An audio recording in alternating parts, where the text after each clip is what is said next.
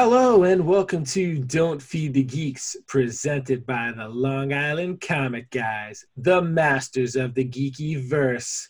Welcome back, Geek Freaks. I am TC, joined today by JJ. Oh, the power of Grayskull. Hey, you can't take that. Too late. You told me to loosen up and try something. I did. That was good, but you can't steal my stuff. Fault. And Toy Story. To infinity and beyond. There you go. He's not liking it. He's workshopping that. But all right, guys, we have a really cool episode for you today. We have Vincent Zerzolo of Metropolis Collectibles, big interview. We're really excited. We had a lot of fun. We learned a lot. I mean, the guy is kind of an encyclopedia of comic book, history and knowledge. We finish off our episode today with kind of a recap of our Remedy tour that we did with Kyle's Comics 01 on Instagram. A lot of you probably know who he is. He's Kyle from Kyle's Comics. And we just kind of recapped all that craziness that went down. It was a lot of fun, but exhausting at the same time. But first, we're going to kick it off with something a little bit different. Not exactly the Geek Beat, but a friend of ours, Steve Minor Keys. We've kind of teamed up with him to do something called Instagram Free Comic Week. And, we're going to hook up with him now. So that's the next thing you're going to hear, guys. All right, guys, today's something a little different. Instead of the Geek Beat, we have our good friend, new friend, Steve from Minor Key Comics, talking about a new exciting thing that us and a couple other, new people in the industry, or not new people, but, up-and-comers in the industry are getting involved with, a Instagram free comic book week. And, Steve, we thank you for joining us today. Welcome to Don't Feed the Geeks. Gentlemen, thanks for having me on, man. I've been listening to your show now ever since you guys started linking up with Atcon and Ali, and he got me hooked on the show, and I've been listening to it since, and I'm honored to be on. Thanks for having me, guys. Yeah, man, awesome. Of course. Thank you. I love this little Instagram community that we're all forming, That's my favorite part. I'm absolutely in love with that, and I think that's the whole reason that IG Free Comic Day, Free Comic Week even sprouted. So. Yeah. Yeah, it's been fun. I mean, we've become friends with people, in the middle of the country, in all different states, across the country. It's been pretty awesome, actually. Yeah, literally across the country. A lot of those people that I would never had any contact with before, and it's unfortunate that all their sales happen at like 9 p.m. for me over here. But that's why I'm excited somebody from the East Coast finally does live sales. I know. It was even with that, we were up till 2 a.m. So yeah, we'd stay up until the end, of course. Yeah. Always on the West Coast. So why don't you tell folks about what Free Comic Week's about and how they can get involved? So it came about when I realized that we were missing Free Comic Book Day. Yeah. And I believe it was May 3rd, it's always like right around Star Wars. Yeah. And it hit me because I saw somebody post about it, and I'm like, man, that's unfortunate. And it's not that I really go out for the freebies, but all the stores always have these sales that go around with it, do 50% offs and everything. And that was just a day that was good for the community. It brought people to the stores. And, we all know in this industry that the health of the LCS, the local comic store, is the health of the entire community. And as long as we can keep local comic book stores busy and happy and profitable, then we always have a safe place to go and a place to hang out, a place to meet people, like-minded people, and just a place to hang. And it was really sad when it hit me. You know what I mean? That the quarantine, of course, hits you on certain levels and hits you in waves. And this one hit me pretty hard. So I was talking to Bill from Bucky's Books, and a friend of you guys and a friend of the community. And I said, hey, why don't we do an Instagram version? And we just started brainstorming, and we said, well, wait a minute. We've built this network of really awesome, trusted Instagram people, and let's all get together and give back to the community. And that's what it did. I contacted you. I contacted 3 or 4 other people on the East Coast, 3 or 4 people on the West Coast, and said, hey, let's just give comic books away. Let's have an Instagram comic book week.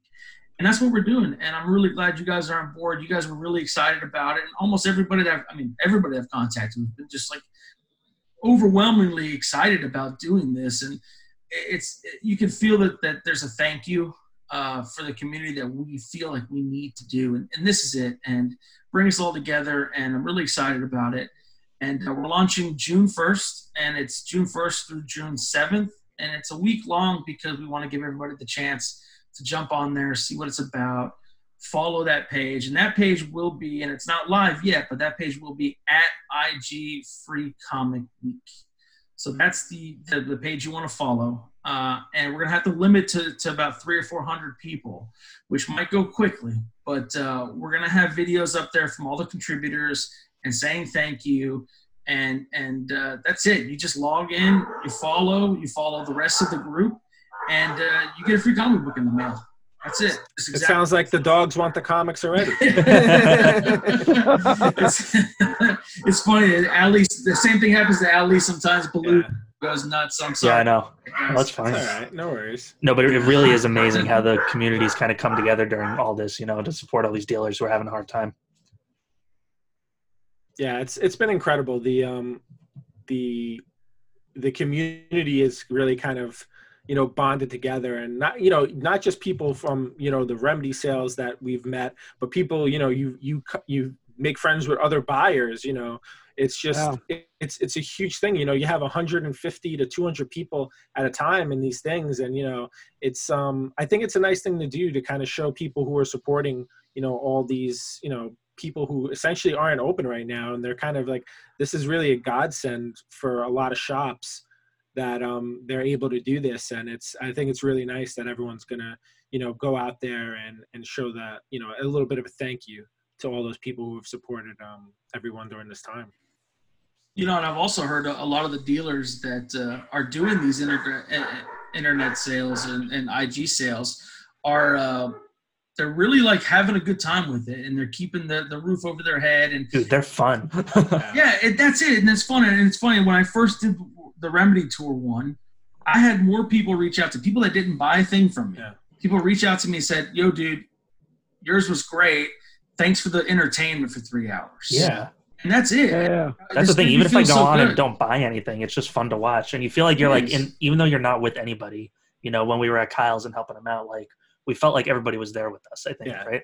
Right. Which is that whole movement now. It's like alone together, Yeah. Mm-hmm. But we don't have to be alone. Exactly. 100%. Yeah. You can't even, it's like, it's an energy. You can't even describe it. It's just like, it's exhilarating. Like I think we were definitely coursing with like adrenaline the whole time. 8 hours went by like that. Yeah. It was yeah, absolutely. And apparently people could hear me. Oh, I'm sorry, JJ. Go ahead. No. And the problem I was having, holding the camera, trying to film this stuff, and then trying to read everybody's comments at the same time. And it was so overwhelming, but it was cool to get to interact with that. And to be like the center of that, right? Yeah. Even though it wasn't my show, it wasn't my shop or anything else. It was cool. Yeah, that's the best part about it, though. Like you said, is the interaction. Like, as you do, like, you guys are going to do another one here pretty soon, I believe, right? Yeah, I think by the time this releases, we would have done the one at Best Comics. Well, the second one is much easier. I'll tell you right now. I've had the opportunity to do 2 now, and the second one was much, much easier. That's awesome. People were telling me they could hear me breathing, which is very attractive, I've tried to learn how to pace myself and keep my mouth away from the microphone while I'm selling things. But like you said, the adrenaline's pumping, and I wasn't really walking around too far, but I was like out of breath just because, well, A, I'm a big guy, and B, it was just like you said, the adrenaline was going, and we were just having so much fun. And next thing you know, it's 3 hours has gone by. So I don't know how Ali does it. He sits there for 9-10 hours and doesn't even use the restroom. So. Yeah, I know, right? The same thing. He says he takes those 5-second breaks. He uses them very wisely. In between the streams. Yeah.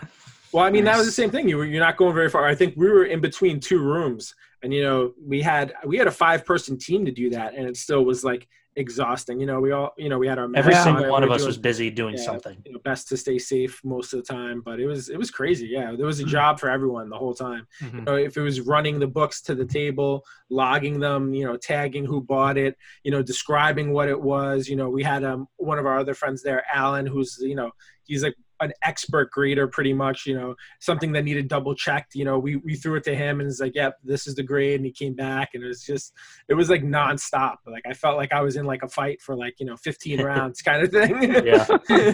And like you said, it's really exhausting. And as soon as you like get done with it, and then you realize you have to pack all these things up and send them like, oh, but then as soon as you're done with that, you're like, cool, when's the next one? I know. I can only imagine. Thankfully, we weren't part of the packing team on this one. Yeah. We weaseled our way out of that one. How about this next one there, the one that you got coming up that you're going to be doing? Well, no, that one's at our shop. They have a good team. We're kind of we're doing it as a host because they just started getting onto the Instagram side. It was like, listen, we'll host it. We have a decent following. We'll bring people in, and then we're just going to try and channel everyone. So if you're not already doing it, everyone at home, at Best Comics NY, make sure you're following them because they're going to be doing more stuff on their own going forward as well. Just added them today, so. Yeah. Awesome. Oh, awesome. Thank you. Yeah. Yeah, they're a good shop. We've spoke about what happened to our owner and friend recently, which has really been a bummer. But I think they're going to make it work. They have a lot of good plans, and everyone's kind of coming together. So we're pumped. That's what this is all about: coming together and supporting each other, man. Yep. And that's literally what has really turned me around with this comic book industry, because doing just the conventions and sitting in that booth and sitting there for 3 days and your feet hurt because you're on that concrete. Yeah. And, you're sad because you did all this work and you packed all these boxes up and you barely made enough to cover the booth. And then now we're doing this stuff and we're meeting so much more people. We're doing better in sales. And you don't even have to leave your house. Exactly. I don't even have to wear pants. Yeah. Really. Because it's from here up, I don't have to wear pants. It's perfect. And that's the thing too. These are just focused on you, which is great. Like, you don't have to compete with, 20 other vendors in the same room. And, you have people going booth to booth to booth saying, all right, like I see what this guy has it for. Let me check what the other 10 people have it for to see who has the, the cheapest price. And then I'll come back. I mean, it is what it is. Competition is good. But at the same point, you have maybe 100 people doing the same thing. And, the focus of like everything being on your stuff is awesome. Nothing can beat that. Well, yeah, and it's just the opposite of competition, really, on Instagram, if you think about it. Because you guys will have a sale, on Saturday. Yeah. And then I'll be on there and I'll grab a couple of things on your sale. And then you'll promote the fact that I'm having a sale on Tuesday, and all those viewers from your sale come over to my sale. Exactly. And something like that would never happen at a show. Never. Yeah. And this is definitely the age of Instagram live sales, and I hope it lasts forever, because I don't see a loser in the whole thing. Yeah. And you know what I mean? Except maybe until Instagram realizes they're not making money. Yeah, we'll see what happens there. Or the comic conventions. Yeah. Exactly. The people who have been really successful in this market the whole time, even before that, a lot of comic shops and dealers are always the ones that, embraced collaboration. The shops we know who work well with other people are like, hey, if you can't get something here, I have a good friend, he might have it. Why don't you reach out to him? Because when you do that, it's like, oh, this guy looked out for me. I'm going to look out for him. When people, do this backstabbing and, distrust, it doesn't help anybody. The more you work together, the better it is for everyone. That's the way I've always looked at it. I mean, I know that not everybody feels that way, but I think, what's good for one is good for all, kind of thing. It's funny that you brought that up, because I'll be watching a live sale. Either it'll be my sale or I'll be watching one of our friends' sales. And I know that people are asking about the certain book, or they had one and like 6 people claimed it. And somebody that we all have seen before and have spent money with all of us really wanted this book. And the next time I see it for sale on any other random Instagram, I'm tagging that person. Yeah. You know what I mean? And like, instead of me going out to run out and grab it really quick and try to, raise the price and sell it to this guy who I know is a ready cash buyer, I see it available on some other page that's not involved, and I just tag them. Yeah. And there you go. You can facilitate a sale and make sure that the book gets to the right home. And that person remembers that too. They're like, hey, this guy looked out for me. He didn't try to, like undercut me and take that and then like sell it to me for an inflated price later. Yeah. Like I said, this IG Free Comic Week, I hope people realize that it's a thank you, and us telling everybody, hey, we know you missed this in the stores. We're going to try to emulate what the stores have, and then us all coming together as one big trusted seller community. And it's important because you never know what you're getting. I mean, you're just randomly buying a $500-600 book from somebody you see on Instagram, and then they ask you to pay, PayPal friends and family. Yeah, it's like, whoa, I'm sending a random stranger $400 and then crossing my fingers and hope that. Yeah, it's true. It's true. But that's the best part about all of us coming together is that if somebody did buy something from me and I didn't, deliver it, they can reach out to any of you guys and be like, hey, I know Minor Keys is your friend. Can you help me try to figure out what's going on here? And now you can feel safe because you know that you're buying it from Minor Keys or you're buying it from LA Comic Guys, but you can also reach out to 6 or 7 other people. It's kind of a trusted community now. Yeah. And that's what we're trying to build here. And I think that's a secondary focus of IG Free Comic Week. 100%. I can't wait to see what comes out of it. Yeah, and I want to do this multiple times. I mean, I hope that you guys are down for it. Absolutely. I know Free Comic Day is twice a year, but there's no reason why we can't put together once a month something like this. Just where we all give away a $100 slab or something once a month, just to say thank you, and it'll grow from here. I know that. Yeah, I think there's a lot of potential, and I think a lot of different things can happen. And with so many people, there's so many different ideas that we can share with each other and kind of like pick the best ones. Absolutely, that's what I'm looking forward to the most is picking each other's brains and sharing the experience and the knowledge with each other, and just producing something for the community that we can be proud of. Awesome. So one more thing before we let you go, you're also getting involved in AtCon 2 as well, right? Yes, sir. It's funny that Elite Comics or Ali, they had their first AtCon like a month before all this went down. I know. So that was really coincidental that they got the practice one in, because I really think the second version of it is going to be something special. Yeah. I'll be a vendor. I'll be there. I'll have my time slot.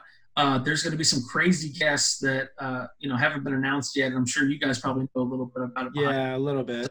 So that's very ambitious, but it sounds like it's happening. And if that takes off, some of these smaller conventions around the country might have to worry, because even when we do get back into going, people might like this format. Yeah, they already like this format. Yeah, right. No, I mean, and can you imagine that if it gets big enough, something like AtCon gets big enough to where Marvel or DC or Netflix are actually doing like movie trailer releases on these things? That'd be amazing. I mean, that's kind of the dream or the ambition of it, I think, at this point. Mm-hmm.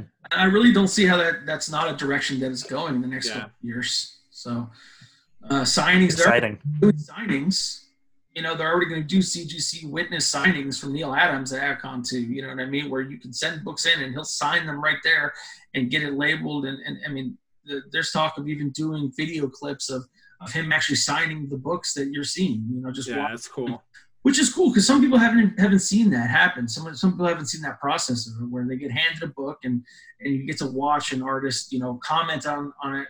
When I handed Neil Adams my Adventure of the Fly #4, which you may or may not know is his first professional work when he was 17 years old, I handed him like my 12 copies of it when I saw him. He looked at me, he goes, "Oh, so you're the one guy that bought all these books."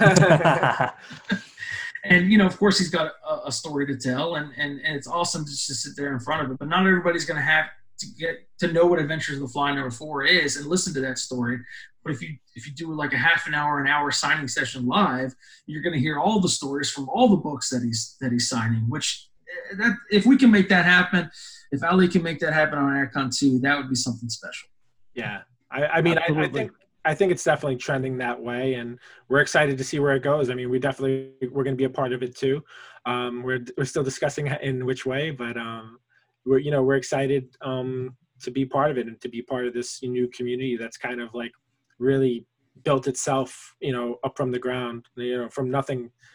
And, we're here now, which is, Ali's got about over 12,000, we're all trending upwards as well. I feel like the sky's the limit a little bit for all of us. And we can't wait to see what's up there. It's nice to see something good come out of this whole situation for the last few months. 100%. Agreed. Thanks for having me on, gentlemen. Yeah, thank you for joining. We appreciate you coming on today, Steve, and telling us about, what's going on and what people can expect. you guys out there get ready. What's the tag again for when? I'm sure it's going to be announced a bunch of times. But sure. The page is at IG Free Comic Week, and we'll be using the hashtag IG Free Comic Week. And my page is at Minor Keys Comics. All right, you guys heard it here. Be sure to keep your eyes and ears out for more news. Good to see you, gentlemen. You too, man. Thank you. All right, thanks. All right, everyone. We are very excited to introduce our guest today, someone whose incredible booth we pass by and gawk at every year in New York Comic Con. Please welcome Chief Operating Officer, co-founder, and owner of both Metropolis Collectibles and Comic Connect, Vincent Zerzolo. Hey, guys. How's it going? Thank you so much for joining us. Don't forget about Metropolis Gallery. Metropolis Gallery. That's right. We'd love to hear about Had some amazing shows. Well, Vincent, we hope that you and your family are staying healthy and safe during these crazy times. We really appreciate you taking the time to talk to us. Yeah, thanks, guys. Everything's going all right here.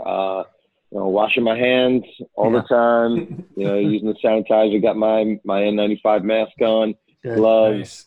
Staying safe. I hope you guys are well as well. Yeah, we are. You're still at the office, though, it looks like. I am. I had to do this interview with you guys. This would be the best place to do it.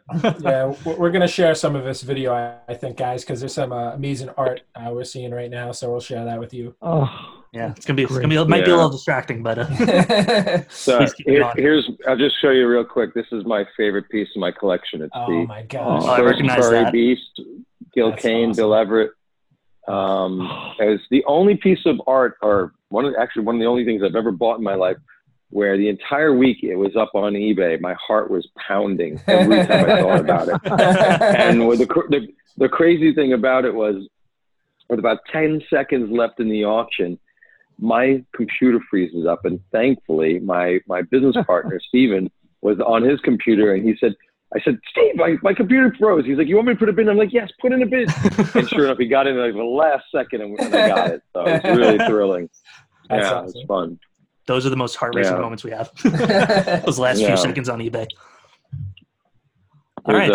A picture I found of I was just recently sending me and Stan Lee when he was alive, about nice. 5 years ago at a New York Comic Con. Big Apple Comic Con. Yeah. Did you get to meet him a lot? Yeah, I got to. The first time I met Stan Lee, I was at a San Diego Comic Con. They used to have these organized dinners to celebrate different types of different parts of the history of comic books. And the year was for the artists of EC Comics, and they had a cocktail hour. And I didn't really know many people. This was early on in my adventures outside of New York City for comic books. And I was standing there with a glass of champagne. Out of the corner of my eye, I see somebody walking towards me, and I turn, and the guy reaches out his hand and says, "Hi, I'm Stan Lee." And I was like, oh my God, that's Stan Lee. And why is he coming over to talk to me? And he was so nice. I got to interview him twice to promote Spider-Man 2 and Spider-Man 3 when I used to have a radio show called ComicZoneRadio.com, which is still archived and free. If anybody wants to listen to interviews with Stan Lee, Todd McFarlane, Frank Miller. I've actually listened to a few of them. Guys. They're really good. Oh, thanks. It was something we were going to bring up. To it. Okay, cool. I'm rolling, guys. There you go. Go for it. Yeah. All right, well, Toy Story. Here's the cosmic cube from Captain America: The First Avenger. That's awesome. Very cool. This is incredible. This is incredible. It's like You got some officer. Yeah, and here's I also like old Spider-Man toys that I never could get when I was a little kid. Mm-hmm. And I recently bought one of this thing. It's like so weird. It's just like a little Spider-Man little zips buggy. Yeah. So I like all types of stuff. Doesn't have to just be big high ticket items. But here's one of my favorite covers in my collection. It's McFarlane Spider-Man 323. Mm-hmm. And what makes that cover really special to me, it's not just, hey, I own a great piece of art. It's how it connected to me in my life. When I first started out full-time, when I was out of college, I had my own home office, And after I'd spend a day buying and selling comic books, I had to ship them out. So I did everything: shipping department, bookkeeping, buying, selling, you name it. So I would have a small stack of McFarlane Spider-Man sitting by on a shelf nearby where I was packing up packages. And that was one of the comic books I'd always look at while I was working. And, you know, That's great. 30 years later, I actually own the cover. It's pretty cool. 20 some odd years later. That's got to be such good feeling. That's 89. It came out the year I graduated high school. Shit. Yeah. Here's the first piece of real vintage art that I ever bought. It's a Steve Ditko Spider-Man 9. Wow. It's the first page with Electro. Oof, You can see that with Electro on it. that's amazing. And the thing I love about this page, it's not an action page, but just the way Ditko would use the lighting here. I don't know if you could see on this panel, the first panel. Can you see that? Yep. Yeah. And then over here on the middle panel, with the way the light's coming in, and the way the blinds are shown here. I just think that's really impressive. He took a lot of care in his own unique way to show detail. He was a great storyteller. With his art. Yeah. Definitely. Yeah, I always like to say you could read his panels without any scripts if you really needed to, without any words. That's a good point. Yeah, that's a good point. I'm gonna walk you guys into the stock room. I'm sorry if I'm just going off on tangents here. That's all right. So this is just a part of the Metropolis inventory and stock room here, and it's wow. Oh my God! Floor to ceiling, tons and tons of comic books. Jeez. And you go into any box and here's an Avengers #1. Here's another Avengers #1. Oh, God. Here's another Avengers #1. Right? Here's another Avengers #1. Jeez. These things are rare, though, folks. So. There's another Avengers #1. I think this is just an Avengers 1 box, guys. Shit. Do you ever get sick of seeing the same book? 2, 4, 6, 8 of an Avengers #1. No, never. Avengers. Then there's a whole bunch of 4s here. I don't know if you can see that. Am I holding it right? Yep. Yeah, no, we can see it. Yeah.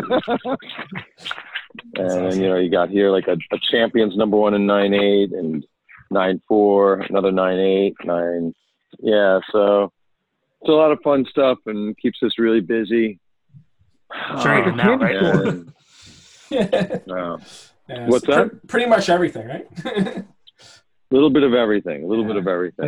Yeah, it makes me really happy to have lots of comic books around me. I think we all say that.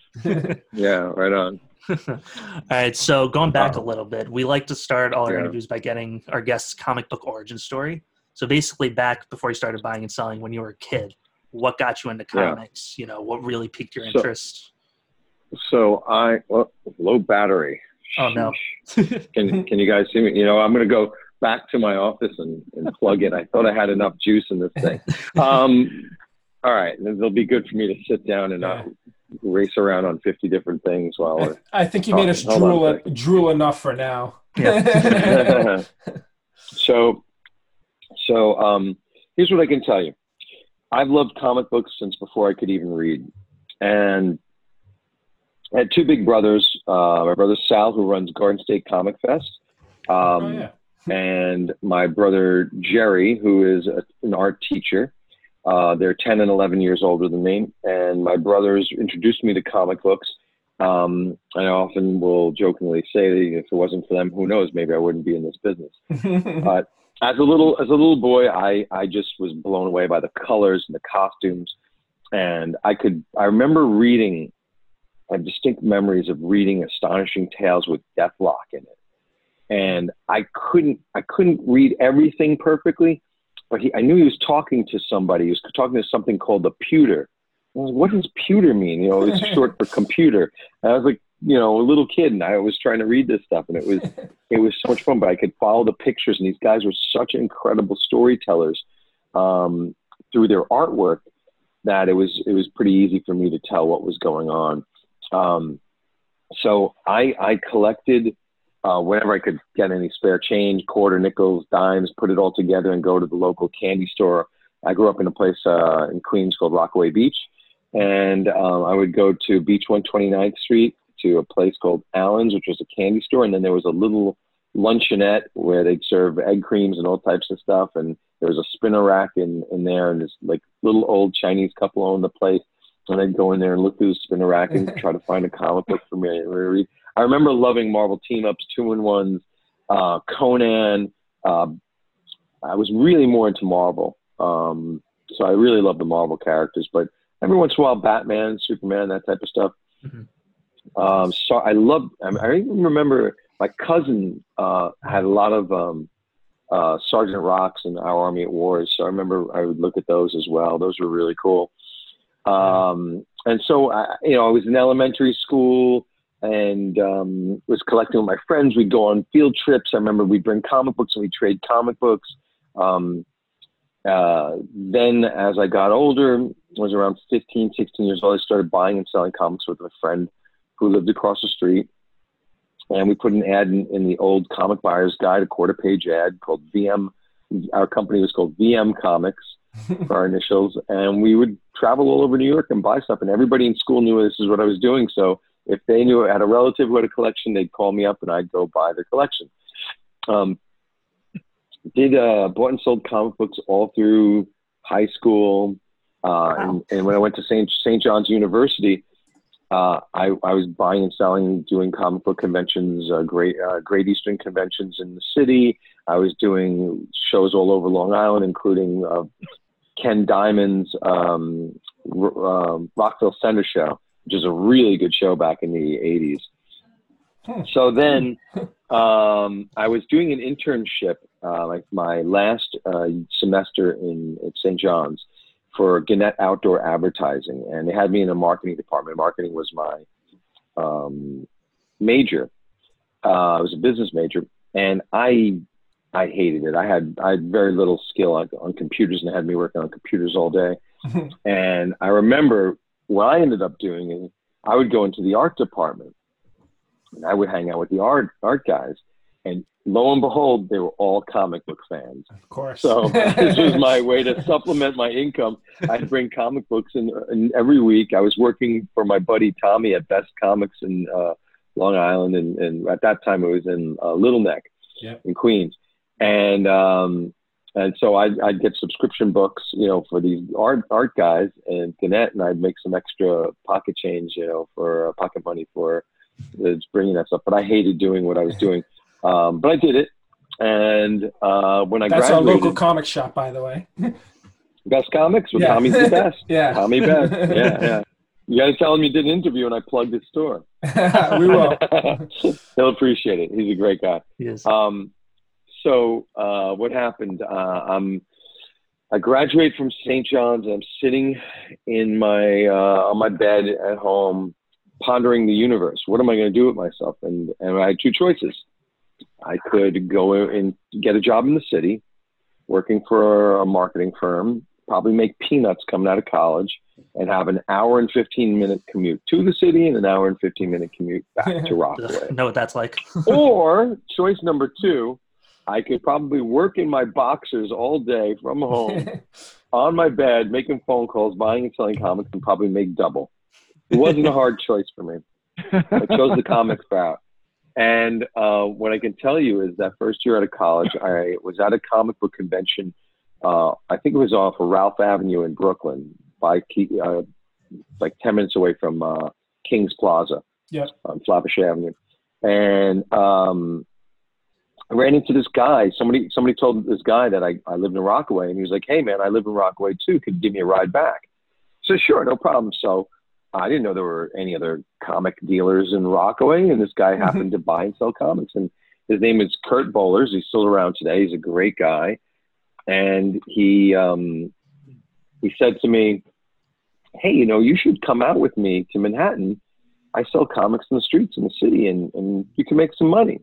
I was like, "Really?" He's like, "Yeah." I said, "Okay, I'll give it a shot." So a couple of days later, I put some boxes together and we drove into the city together, and I'll never forget. We worked from like 10 to 3. and I made about $50. And I looked at him. I'm like, dude, what'd you do? You brought me into the city. I made $50. The tolls, gas, and parking. I'm making nothing. And he goes, listen, Vin, trust me. They just got to get to know you and see what you bring, and tomorrow will be better. So we went to the next day, and I ended up making $60 that day. And I was like, Kurt, you're killing me here, man. What's going on? I'm making nothing here. So he said, trust me. You got to have some patience. Come with me one more time. Third day, I did $200. I'm like, all right, I like this. Wow. So I'm working from 10 to 3 in the summer in the financial district. I was set up on Broadway between John and Maiden Lane. And I had a lot of fun, and I would buy and sell comic books on the streets of Manhattan. The guys would come out of the financial district from Wall Street, and they would come by, and they'd spend some money. Bulletproof Comics, my buddy's store, Bulletproof Comics was around the corner for me there, and I'd go and stop by and say hello. And there was always a good restaurant to go to and grab some Chinese food or some sushi. And that's how I spent my summer. And after I'd get home, it was still early enough in the summertime that I could go to the beach and play volleyball with my buddies. So I have a really great day. On the weekends, I would buy and sell warehouses of comic books. Back then, they were packaging comic books for like 3 for $1, those type of deals. Yeah. So I'd find a warehouse of 100,000 books, make a penny a book on them, $1,000 for a couple hours in the weekend, and they'd flip warehouse to warehouse as a middleman, and I supplemented my income doing that, as well as comic book conventions. I'd say over the course of the first year out of college, I probably moved bulk warehouses, probably close to 1 million comic books. Wow. And yeah, and then you know, all the comic book conventions and this, that, and the other thing. What I did from the get-go is I set out a goal. My goal was to hit a certain amount of profits in the first year, and I hit that, which was really thrilling for me. Mm-hmm. My second goal and major goal was, I said, okay, if I'm going to do this full time, I have to set out some goals. What am I out to accomplish? And my goal from the get-go, after St. John's, was I wanted to be the biggest comic book dealer in the world. And I had no idea how I was going to do that, but that was my goal. I was brought up by 2 immigrant parents from Italy, and thank God they gave me some very valuable lessons. One of them was, you can accomplish anything you set your mind to, and the other was knowledge is power. And I took those 2 things to heart. And I also learned that it was very good if you had goals to write them down, that things would materialize better if you wrote them down. They become real to you. So I sat down, and I wrote down, I want to be the biggest comic book dealer in the world. And then I started trying to figure out how the hell I was going to do this. And I started working my tail off, buying, selling, doing whatever I could to build my reputation. I called up the Overstreet Price Guide, talked to Bob Overstreet. Hey, Bob, could I become an Overstreet Price Guide advisor? He said, sure, just, send me out some sales and write up, a market report. And I was like, wow, thanks. It was just thrilling to even talk to Bob Overstreet. Lo and behold, he was such a nice guy. And there were a lot of guys early on in my career who I would say were very helpful, encouraging, and mentors in one way or another. And so one of the best ways I found to build my business at that point, other than working my tail off, was to try to do things that to fill in needs or wants in the hobby. And one of the things I saw that was very much lacking, I couldn't beat my competitors in experience because they had way more experience than I did. I couldn't beat them money-wise. They had tons more money. They had tons more network than I did, and they knew everybody. So I said, where can I beat these guys? And I think I kept hearing over and over again was that customer service in general back then was not great. So that's what I did. I watched my father, who was a chef and restaurateur, and my mom, who was a fantastic host at our home. I watched the things that they did, and I emulated them as another set of role models to create the business environment that I wanted. And even to this day, I'm extremely hands-on with customers, and I try to make people understand that whether they're spending $50,000 with me, $50,000 or $2 million, $3 million, I care about the business. I was taught very early on that the guys who are spending $50 today will be the guys who are spending 50 grand tomorrow. And you can't judge a book by its cover, and you got to treat everybody equally and fairly. And so that's what I tried to do. Now, am I always successful at this? No, nobody's perfect, but I do the best I possibly can. And I try to make sure that people know I actually give a shit and I care about their business.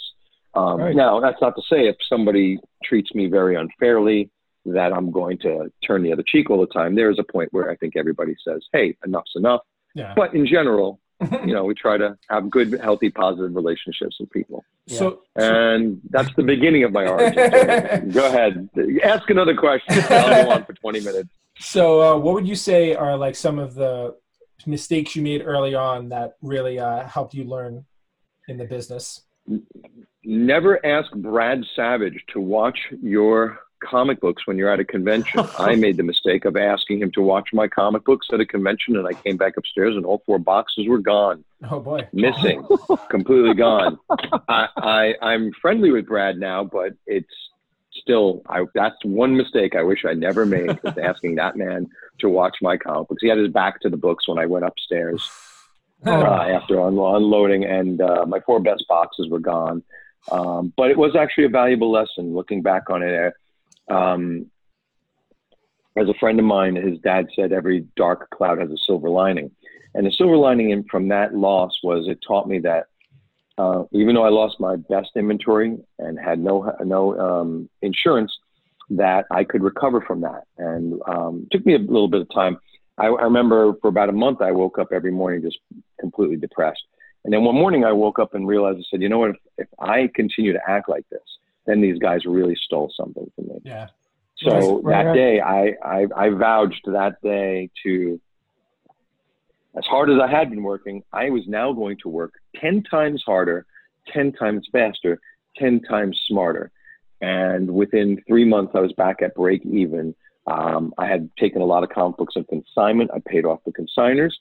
And even there were collections I had purchased the night before that convention that I hadn't even mailed a check out, but I paid everybody back everything I needed to do and kept moving forward.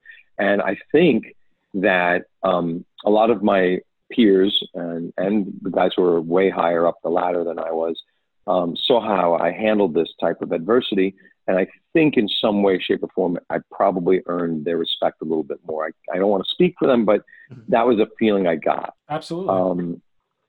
And then other regrets, not so much in comic books, but I wish I had bought a lot more real estate when I was younger. I wish I had understand how mortgages worked when I was a lot younger. I probably wouldn't have to sell comic books right now. But I do love what I do, and I will say this, that while I would be full of shit if I said that I didn't care about the money I make, I do care about money. But with comic books, the great thing about it is I was just as happy when I was, starting out, when I was making a lot less. It's been a thrill the entire time.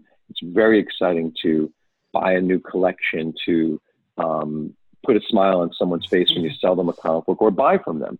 So there's been a lot of different experiences for me on both sides of the fence.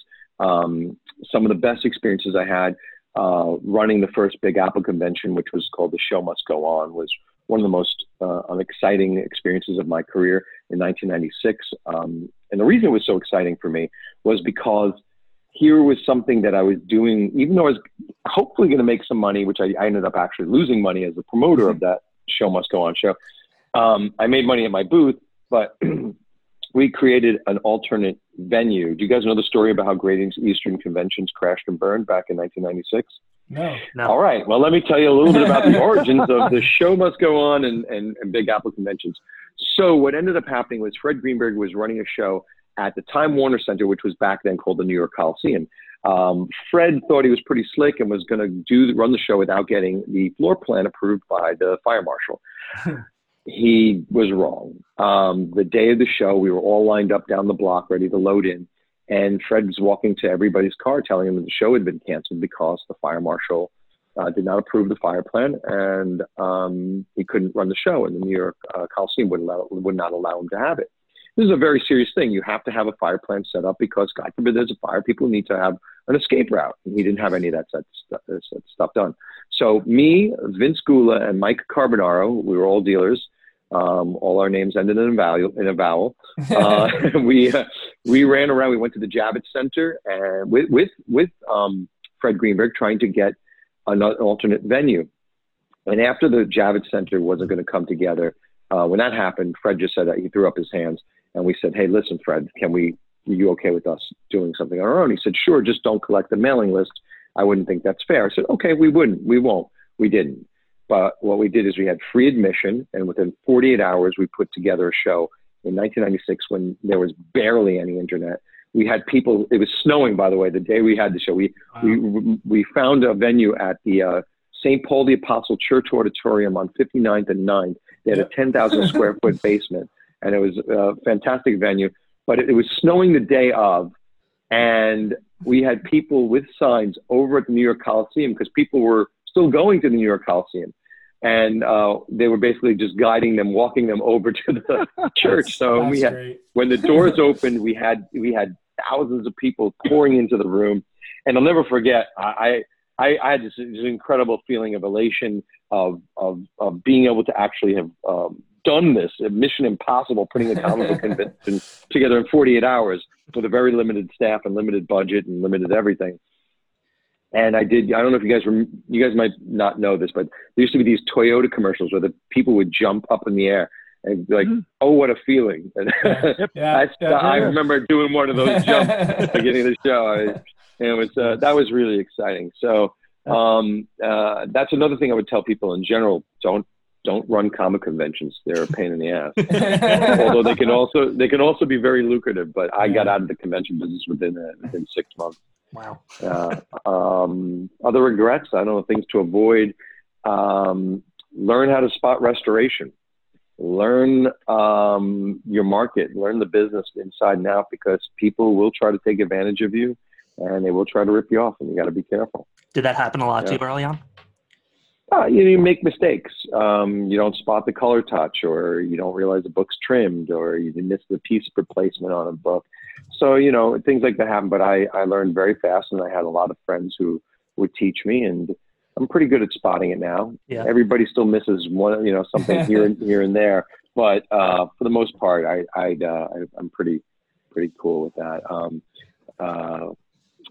So mostly I have a lot of very fond memories of my career in comic books. It's been a great ride. Nice. All right, so about 20 years ago, you partnered up with Steve Fischler at Metropolis Collectibles, which is where you are now, right? Yeah. So actually, it'll be 21 years July 1st of this year. Very nice. It'll be 21 years. So I think it's fair to say you guys have been killing it in the industry. So can you tell us a little bit about how that partnership started? So Steve and I became partners, and we became friends in the early 90s. I think he had heard about this big collection I got, and I sold most of it out. And I'll never forget, he came to a show and he was like, "Oh, so this is the big collection?" There was like nothing left in it. And I'm like, wah, wah, wah. But we became friends after that. And one day he said, "Hey, would you like to come to the city and have drinks with me?" I said, "Sure." So I went into the city and we sat down, and he said, "Hey, I'm thinking about bringing on a partner, and you're the guy I was thinking about, because we both are very serious about our work and have you have a good work ethic, and I think this could be a good partnership." And took us a while to get everything together, but I think it took us almost about a year to put the contract, and it was a lot of thinking about it and making sure this was a good fit. And we became partners in July 1st, 1999, and have been ever since. In fact, I always laugh about it. Our business marriage has lasted longer than my first marriage and his only marriage put together, which is pretty amazing. It's pretty amazing. So, yeah. Wow. Yeah. So, that was in 1999. And in 2007, we started Comic Connect. And in 2015, we started Metropolis Gallery. Awesome.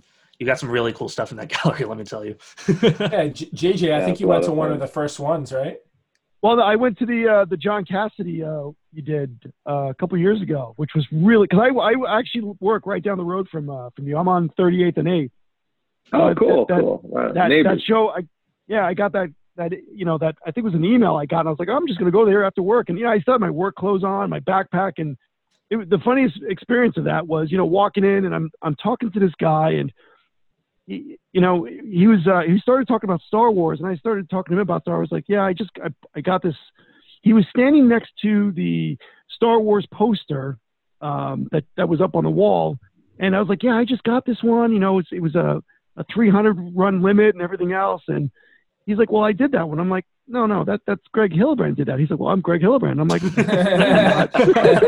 and his wife came over. She's like, yeah, this is my husband, Greg. And I'm like, oh my God, it was the craziest thing. Yeah, they're fantastic people. Gene and Greg are just so amazing. And Greg, what a talented artist, and Gene, an amazing.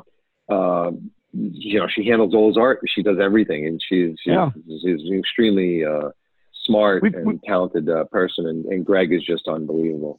We've got to meet him a few times. He's always a pleasure to talk to. Yeah, they're really nice people. The gallery's been a thrill for me because, one of the things I often tell people is, everybody wants to talk to me now when I go to a party. All the Marvel movies, I want to Wolverine and X-Men, which one's your favorite DC movie? What do you think the next one's going to be? Everybody wants to talk about comic books nowadays. When I was in college and I would go to parties and people would ask me, what do you do? Or when I got out of college, what do you do? I sell comic books. Girls would either walk away or they would go, no, what's your real job? Or can you make a living doing that? And after a while, it puts a chip on your shoulder a little bit. So one of my main goals has always been to try to legitimize our hobby, business, art form, to raise the bar. To show it in a better light than I think it had been for a long time, and I try to do that whenever I'm on TV, doing interviews in a very professional manner, and I think I've been doing a pretty good job at it because they keep calling me back for more interviews, and also you look at the elevation of comic books as an investment. As an art form, it's taught in colleges. You can get a degree in comic book history and things like that. So, I'm not saying I'm the reason that happened, but I'd like to think I'm a small part of the reason that there are certain things that have grown in terms of the perspective changing for comic books. Yeah, awesome. I mean, I think you've done a pretty good job of, making a name in the industry. All you need to say is Vinny from Metropolis, and everyone knows who you're talking about. That's nice. I appreciate that. I love this business. I love comic books, and I think even if I were to retire, I think I'd still be dabbling in eventually. As I got older and just said, I'm going to slow down a bit, I'd probably still be doing this left and right. It's also kind of second nature for me. Yeah. You put me in a situation where I can buy and sell a comic book, and my brain starts going into overdrive. I love it. That's cool. So you said you started. And I love reading them too. Yeah, that's a plus. Yeah. So I got a stack of comics on the side of my bed, and change them out every few months, and I love reading comic books. They're so great. That's what it's all about. Yeah. So you said you started Comic Connect in 2006, right? 2007. 2007. So June. what was the online comic book market like at that time? Because it must have been kind of. Oh, it was really good. What I would say is that the online comic market was very strong. The reason we started Comic Connect is because we were losing business to eBay, and I kept saying to my partner, it took me 2 years to convince him. I said, listen, we can't compete. I can't say I'm going to buy your collection for 60% when somebody could put it up on eBay and pay eBay, whatever, 10% or something. So we decided to start our own auction company, and it was not easy in the beginning. We even with our reputation from Metropolis, it was slow going in the first 6 months. Pretty slow, and then we hit on an Action Comics #1 in 6.0 condition that sold for what was then a record $317,100, and that was in, I think 2008, January of 2008, and so that was a world record, and it really catapulted us. And I would say very, very easily, my companies have sold more Action #1s in the last 10 years than the entire industry put together. I think that's a fair judgment, at least publicly. I could tell. Yeah, we hold multiple world records, Guinness World Records for most expensive comic books ever sold, most expensive Silver Age comic book, The Amazing Fantasy 15, CGC 9.6 for $1.1 million. First $1 million comic book, which was an Action #1 in 8.0, followed up a month later by an Action #1 in 8.5 for $1.5 million. We've sold Action 1s for million, 1.5, 1.75, 2,053,000, 2.2 million, and over 3 million. So insane. we keep very, very busy. Yeah. Do you guys also hold a record for the most expensive purchase comic? Yeah, well, we bought the Action 1 for 3.2 million, and we sold it for a profit.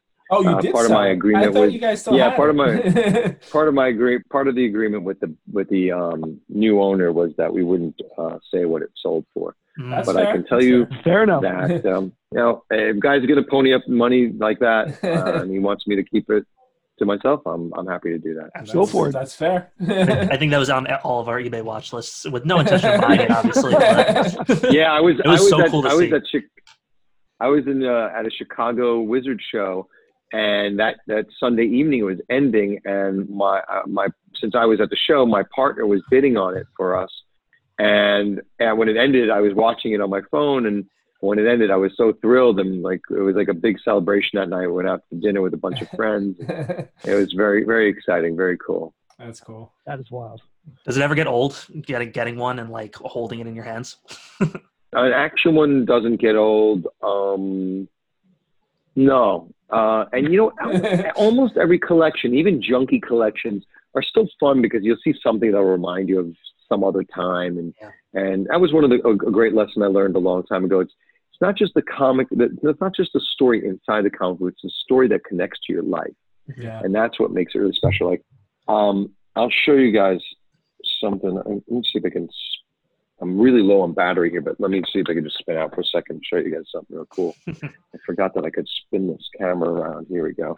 So one of my favorite comic books when I was a kid was Marvel 2-in-1 #5. That's so if you guys can see that. Yeah. So I love the original Guardians of the Galaxy. Yeah. Charlie 27, Yondu.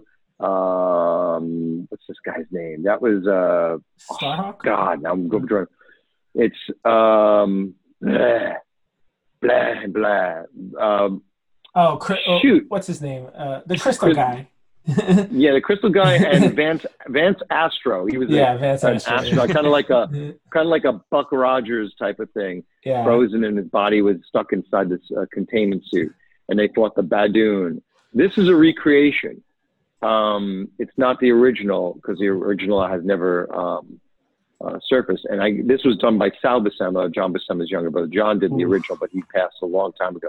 So I got this done, and it's not worth a ton of money, but I love it. It's thrilling to me. Here's Matt Baker 7 Seas cover. Matt Baker. That's beautiful. I've never seen a Matt Baker cover in my entire life, so I had to jump on that. That's beautiful. This is really cool. It's Submariner by his creator, Bill Everett. And it's really neat. This little word balloon here. Special note of nostalgia. While Bill Everett, who illustrates our tale this month, was the artist who first illustrated the Submariner more than 2 decades ago when he originally burst into stardom. Enough said. Here's one of the best horror covers. Oh, I know that cover. That's awesome. 1950s, Weird Mysteries #4 by Bernard Bailey. Here's a really cool Speed 28 cover by Lee Elias, giant Nazi monster, and a bunch of Gil Kane, just tons of cool stuff. This is a really cool cover by Gil Kane. That's amazing. Great way he drew Captain America. I love Gil Kane's work. Cool. Yeah. My one and only. It was Matt Tremendous. It was Matronex. Martinex. Yeah, Martinex. Martinex, that's right. I couldn't remember. Darn. That's great. My first Great. Submariner was purchased from you guys. Oh, wow. Oh, that's so cool.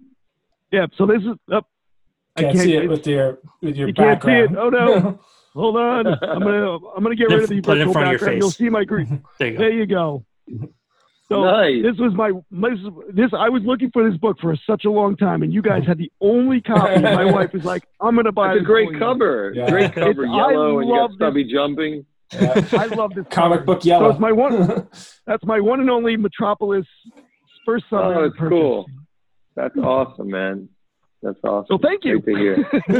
And thank you. Appreciate it. So Yeah. you're showing us a lot of this awesome art. How did you guys get into the original art side of things? Well, my partner had been collecting for a long time. I started collecting probably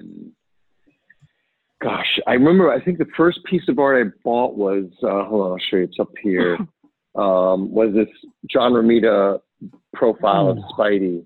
It was in a collection I bought out of Brooklyn. And then the other first piece of art that I bought at a convention was this Batman by Marshall Rogers. Wow. Can you see it?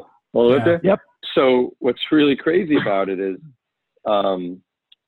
the Marshall Rogers, I'm on the phone with a friend of mine a couple of years ago, and he says, oh, what's the first piece of art you ever bought? And I tell him about this piece, and he says to me, oh my God, you bought that from me. Like, oh my God, I remember I bought it in 1994 at my first Wizard, back then it was just Chicago Comic-Con. That's hilarious. And sure enough, I bought it from this guy who I later became friends with, 10 years later, and I just never realized it was him. And you know what he said? He said, I also regretted selling that piece of art. Yeah. Wow. I'm also really big into Bruce Lee, and right here, this is Bruce Lee's first and only signed movie contract. Wow. Yeah, that's pretty cool. That is freaking awesome. And you know what's incredible? This is your office. This isn't even the gallery. This is your office. And it's Yeah, amazing. I like to surround myself with stuff that makes me happy. So That's what a lot of us do. We all do. yeah, I was in Laos for a day, and I bought this stupid thing. You see, like the language, it's a Captain America gun and like shoots bullets. I think I bought this for like $5. I couldn't resist. I carried it all the way back from Asia. That's great. That's great. There's Spy versus Spy. Mark Texier on Ghost Rider, on Space Punisher. There's a Frazetta. It's absolutely stunning. This is a photo I took at the Led Zeppelin reunion concert in 2007. I actually just listened to your Comic Zone interview where you talked about that in the intro. I think it was with Todd McFarlane, and that was the first 5 minutes of it. You talked about how you just got back from there. Oh, is that right? That's so cool. I got to check that out. I got to admit, it's really hard for me to listen to myself on those interviews. I hear all the mistakes, and it's a little frustrating. But Same with us. I'm glad people enjoy them. Yeah. So how did you get into doing that, actually? Doing the radio show? Yeah. So there was an online radio company called World Talk Radio, and he just called me one day, and he said, hey, would you like to host a show about comic books? And I was like, I would love to host a show about comic books. I have absolutely no idea what I'm doing. And they gave me some pointers, and we started. I started calling up people. Would you be a guest on my show? And I mean, I got some pretty interesting guests. I had Bryan Singer opening night of Superman Returns. That was pretty cool. Frank Miller was really exciting. Dave Mandel, writer on Seinfeld writer. I had the Soup Nazi on once. I had a guy named Larry Kane on, who was an anchorman in Philadelphia. And I met him at a book review. Like, he was just talking about his book he had written called Ticket to Ride. He was the first American journalist to travel with the Beatles on their first tour of the States. Wow. And I found him captivating. I said, I'd love to interview you. And, it won't really be about comic books, but I'd love to talk about the Beatles and stuff. And so I went on him, and we had this great interview. And I remember before I interviewed him, I asked him for a piece of advice. Now, how can I become a better interviewer? And he said to me, he said, listen. I said, really? He said, you're the host of the show. Everybody knows how smart you are. They don't need you to tell them all the time. Just ask the questions and let your guests go. And I got to say, like, before that, I was a little insecure in terms of interviewing. So I would always try to chime in with as much as I could. And after he said that to me, I would start to listen a lot more. And I think it's a very valuable tool to learn as well in regular communication with people, is to listen. Right. You guys are doing a great job. I'm just not letting you get in worded edgewise. So, no, but no, it's a good point. You know, he was fantastic. He was fantastic. Yeah. So we know there's a lot of, you know, famous people who are into collecting comic books. I mean, famously, you know, Nicolas Cage had one of those very high end, you know, Action Ones at one point before it was stolen and whatever happened to it. Do you guys have a lot of, you know, celebrities that you deal with that you're allowed to talk about at least? Well, first let me say that the whole thing with Nick Cage, he was one of our biggest clients for a long time. And when his comic book got stolen, it got stolen because he had a Christmas party in which he had all the comic books in these beautiful shadow boxes, locked, and the backs of the display case was hooked up. They were hooked up to his home security system. He had a Christmas party. He wanted to show his comic books off to his friends. So we turned off the security system, unlocked the shadow boxes, and showed them. And we think that somebody who worked catering stole his Action One along with a couple other books. My partner flew out to Los Angeles and offered, you know, to help with the investigation. And what was interesting was, after it was all said and done, Steve said to Nick, sooner or later somebody will try to sell this, and when they do, we'll get it back for you. Fast forward 13 years later, we get a call from this guy with an Action One. He wouldn't give a number, and we hoped he would call back after we got off the phone with him. And sure enough, he did call back. And when he did, he gave us a name and number and sent us a picture, emailed us a picture of the book.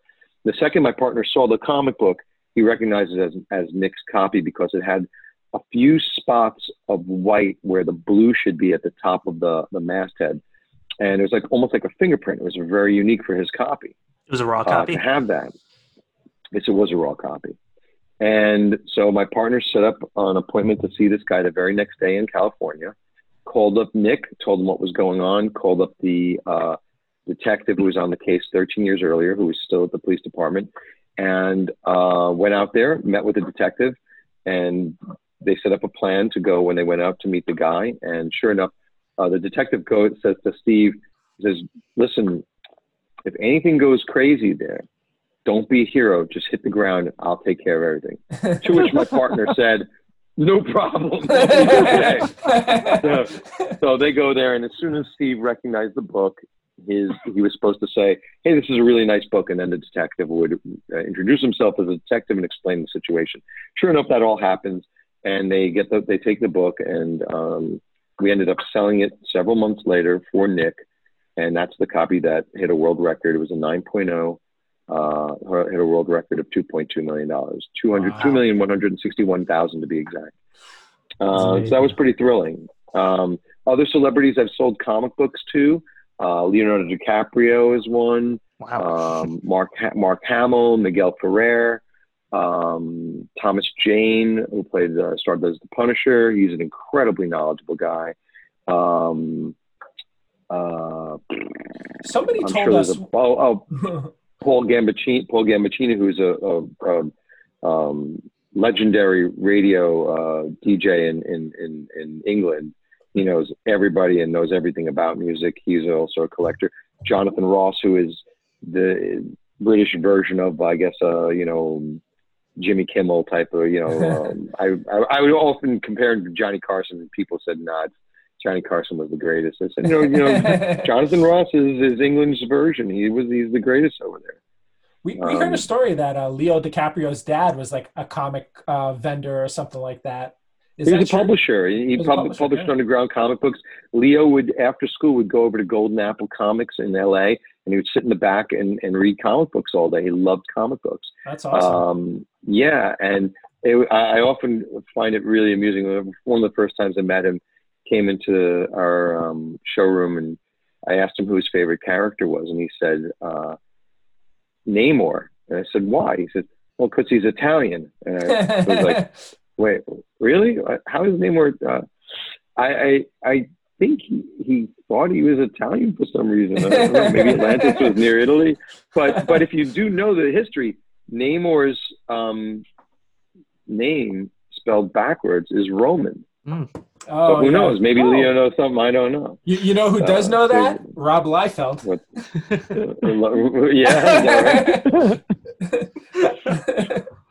He had a comic character, Roman, who was basically very close copy to Namor. He just flipped the name. Did he? You know what? I don't remember. Was that an image? Yeah, it was an image character. Yeah. Oh, that's funny. Oh wow, that's cool. I got to check that out.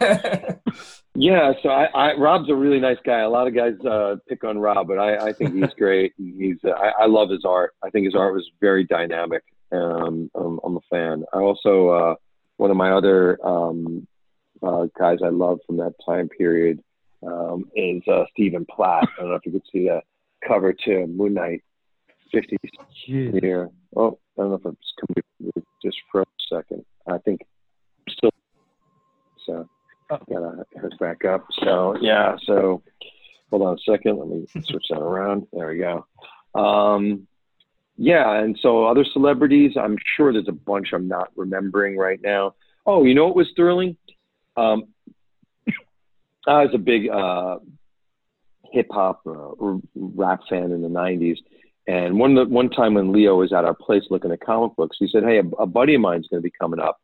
I was like, okay, cool, no problem. And sure enough, the bell rings about 10 minutes later, and I hear, "This is Tip. I'm Leo's friend." And I was like, okay. And I buzz him up, and I'm thinking to myself, oh my God, Leo DiCaprio, it's cool, whatever, but if Q-Tip from A Tribe Called Quest walks through my door, I am going to lose my fucking mind. And sure enough, his name is Kamal, Q-Tip from Tribe Called Quest, walks through my door, and I am like really starstruck at that point because I love his music. That's awesome.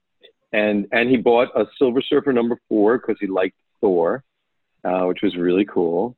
And it's a beautiful book. Yeah, it was just a really fun moment. Bear with me one second, guys. I'm going to switch over to my wire headset. I'm losing you guys. Yeah, all right. Can you hear me? Yep. Oh yeah. Yeah, great. I can hear you. I'm sure there are a bunch of other celebrities. I know Eminem's a comic book fan. I sold a comic book to concert producers in Australia who were doing a show with him, so that got there. I gave Howard Stern comic books once, and he ended up giving them to some of his producers. I found that out later on when I was on their show. And they're like, hey, what do you think these comics are worth? I'm like, motherfucker, those are the books I gave to Howard Stern. He gave them away. I later learned he's also a germaphobe, so who knows? Maybe he didn't want to touch the comic books. I don't know. Probably. Yeah. So with all the trends that are kind of happening now, what are like the books that you see that are like super high that you expect to kind of fizzle? And what do you think's a good thing to get into collecting right now? I don't have a crystal ball. I don't think that many comic books are going to go down in value. The only place I would say to be careful are modern variant covers and things like that. You have to get your timing right for movie and TV related comic books for the hype. You got to be careful. Those things usually have a short shelf life, but some of them continue to go up. Things I think that are going to do really well in the future. I think there's a lot of room for romance and humor books and war books. So a lot of them have gone up in value, but I think there's a lot more room on those. Pre-code horrors through the roof again, but I still think it's still got room to go. I think timelies have been overlooked a little bit in the last few years, and I love timelies. I buy up timelies as much as I can. I wish I had an inventory of nothing but timelies would be great. So I believe in those a lot. What else do I like? You know, it's so hard to pick like out of the hat. I mean, Spider-Mans are always good. A lot of people are shitting on AF-15s now. I think that's completely wrong. You will see AF-15s continue to go up. I guarantee it. If somebody wants to throw them out, let us know. Yeah, no, you know, people are, the prices have gone down. Yeah, on some stuff a little bit, but there's plenty of AF-15s that are selling at the same prices, and everything goes through, you know, ups and downs and peaks and valleys. You know, it happens from time to time, but I think consistently, you know, Spider-Man's one of the most popular characters. I'd put him right up there with Superman and Batman. Yeah. And yeah, I think it's just a matter of time. Things have trends, and Hulk #1 went through the roof a bunch of years ago, and then it slowed down. I think that'll be back up in a couple of years. It'll be, you know, people going crazy, and all they have to do is announce, you know, one new Hulk movie with a different, you know, actor, some type of different. Yeah. My feeling is that the way Marvel should introduce Wolverine to the Marvel Cinematic Universe is a Hulk versus Wolverine movie. Absolutely. And I was on the West Coast. I was on the West Coast in January. I was talking to an agent who is the agent for about 6 of the Marvel directors. And he said, what do you think would be great? And I told him, I pitched him on this. And he just sat there with him. And he called up one of the other agents and got him in the room. And listened, he was like, you know, that's a pretty good idea. Now, I don't know if that'll ever happen. But if it does, I'd like to think a little bit something. All right, we're gonna start the rumor that you gave the idea. Yeah. I did talk about it. I'm sure somebody else talked about it before I did, but I'd like to think maybe I had a little something to do. No, that would be this, you know, all joking aside, it would be thrilling to see a Wolverine versus Hulk movie. Oh my God, I'd lose my mind. You know, just do Hulk 180, 181, and 182. There you go. Modernize it a little bit. Make Wendigo look a little cooler. There's a love story in there. Wendigo and his girlfriend, you know, before he turned into Wendigo. You know, you got all this cool stuff going on. You got Hulk, you got Wolverine. Oh man, that would be just amazing. It'd be pretty awesome. So we've also put him in his old yellow costume. Yes, yeah, 100%. It's got to be the yellow costume. So we've also noticed a surge in graded video games, and you guys have kind of been at the forefront of that. Well, we're trying. It's an incredibly dynamic market. There are so many variables for each game. It makes it hard for me to keep up with, but we've got a great guy, Jeff Mazza, who is running our video game department, and it's really exciting. And we're leaving no stone unturned. We are looking for video games everywhere. If anybody has video games, you want to sell them, comic books, artwork, video games, memorabilia, statues, you name it, we're buying everything. Just let us know. Contact us through metropoliscomics.com or comicconnect.com. We take consignments. We sell through auction. We sell through privately. We sell through our websites. We do a little bit of everything. And what's been really fun for me over the last 2 months because of the pandemic, I've been really spending a lot more time on the phone while my team is working from home. I've been on the phone a lot making sales, and there's nothing I like more than buying and selling comics, original art, video games, you name it. And I've been doing a lot of that, and it's been really exciting. I've had some really, really fantastic sales come through for some great collectors building amazing collections. And it's just been a lot of fun. And then there, you know, obviously there have been people who need to sell because of what's going on around the world. And I've also been able to help those people out by selling stuff for them. So it's been a win-win-win situation. I've been very excited about the market. I love a challenge. So when this whole mess started, Welcome back. He's connecting the audio. Hey guys. Welcome back. I joined you through my the computer. Not too bad for this old dinosaur. Luckily, we were kind of finishing up anyway, so. Fair enough. You already answered our question about what were the best ways to contact Metropolis Collectibles anyway. So, Smoke signal. Smoke signal. That's awesome. So, Vincent, I'm sorry. One thing I wanted to ask you before you go is, so when I was listening to some of those Comic Zone interviews, Yeah. People like Matt Nelson, they were talking about like CGC at that time and like restored books would come up a lot. So I'm curious, how were restored books viewed back then as opposed to now? Because I feel like there's kind of a stigma attached to them now. Well, it's funny you say that. I think they're a lot more acceptable now than they were. So you have to go back in time. For me, I would say that when I first got into this, the price difference between a restored and unrestored comic book was not that great. You could have a showcase number 4 that was, let's say, $2,000 unrestored, might be $1,500 restored. Whereas today it might be $2,000 unrestored and $700 restored. Yeah. So what I think there was a negative trend against restored comic books through the 90s, although we sold them. And I think into the early 2000s, and then I'd say the last 10 years, as comic book prices have gone up a lot, restored comic books have become a lot more acceptable for people in their collections. Also because CGC is authenticating them and telling you what's going on with the comic book, that's very helpful and allows people to understand if they're buying something that's professionally restored, amateur, if it's light, moderate, or extensive.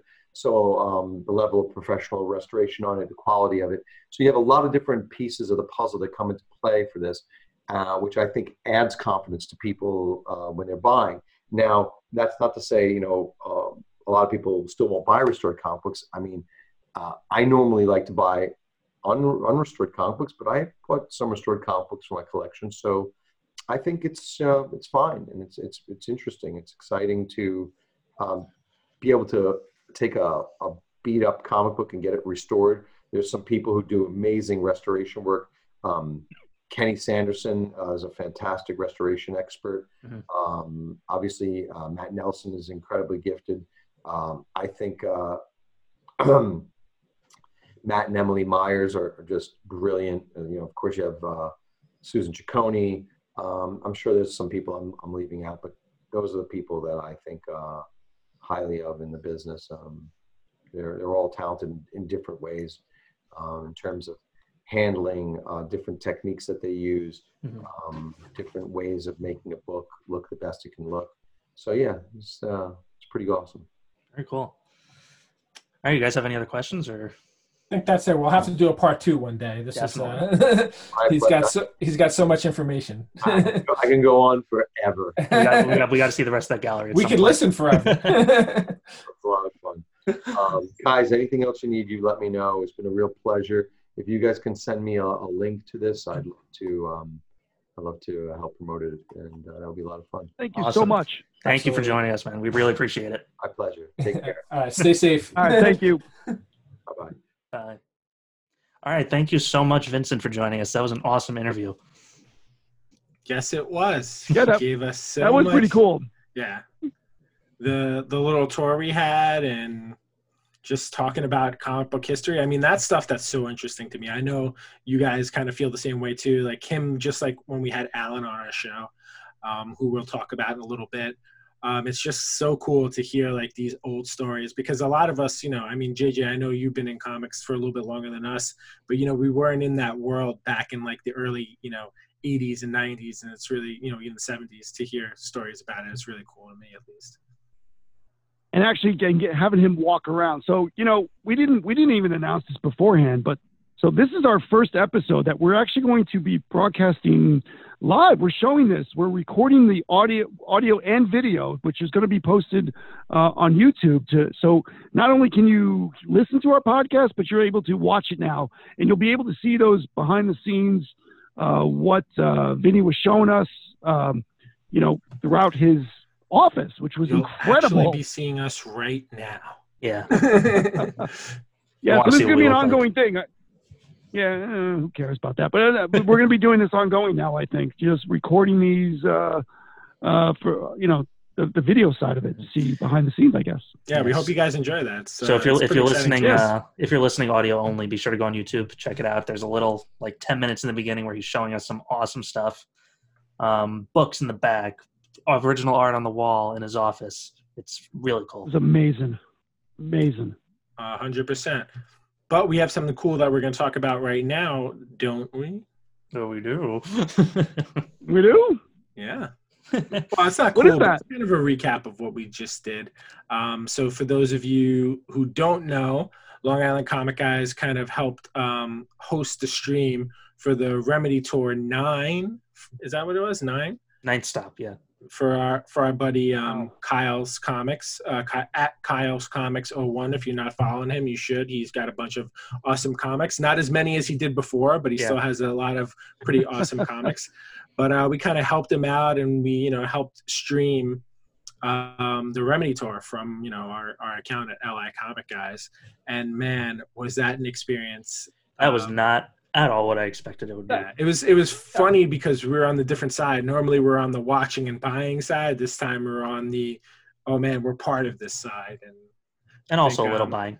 Yeah. I didn't know what to expect, and and I'm so glad that I came, because I wasn't going to come at first, because just with everybody's home and with this whole virus thing going on, and I wasn't sure if I was going to go, and thank God I went. I'm so happy that I went, because that was a lot of fun. It was a long night, but it was a blast. I feel like it went quick considering we were there for 8 hours doing it, because it was nonstop. Yeah, we were just always doing something. I mean, from the moment we went live at, what was it, 6 p.m. our time? Yep. I mean, we were nonstop till 2 a.m. And even at the end was like the biggest crunch. Like those last hour to 2 hours was like another buying frenzy. Mm-hmm. No, that last half hour was insane. The last 20 minutes was insane. Like, just it was like a Sunday afternoon on New York just... Comic Con with all the offers. Yeah. It was crazy. Nuts. I was telling someone, I think I was telling my wife afterwards, I was like, I don't think there was more than a 5-minute period where somebody wasn't buying a book. I mean, do you guys agree? Do you think 100%. it was more than that? Oh. It's just, I think that was the longest span. I told her, there was maybe 5 minutes, and I'm talking 5 solid minutes, and that seemed like an eternity where, no one was buying a book. But other than that, it was nonstop, running from, the room where all the books were to the room where we were organizing everything. Alan was there as a runner. My favorite part of all that was just Alan's reaction to all this. Because Alan's a very old school guy. He's the one who I think taught at least most of us how to grade and what to look out for. And, we've all gotten our gold stars from what we've learned from him recently. But, he's not on social media. He doesn't follow this stuff. He's an old school comic convention only, buying through people he knows. And his jaw literally had to be picked up off the floor. So leading up to this, he texted me and he was like, so I hear Kyle's doing a QVC on a Saturday. And I was like, yeah, you joining? He's like, I don't know. Who the hell's going to buy something on Instagram? And I'm like, come, trust me. And even when he was before when he got there, he was like, I don't know about this. I'll stay till 8 o'clock maybe. Yeah.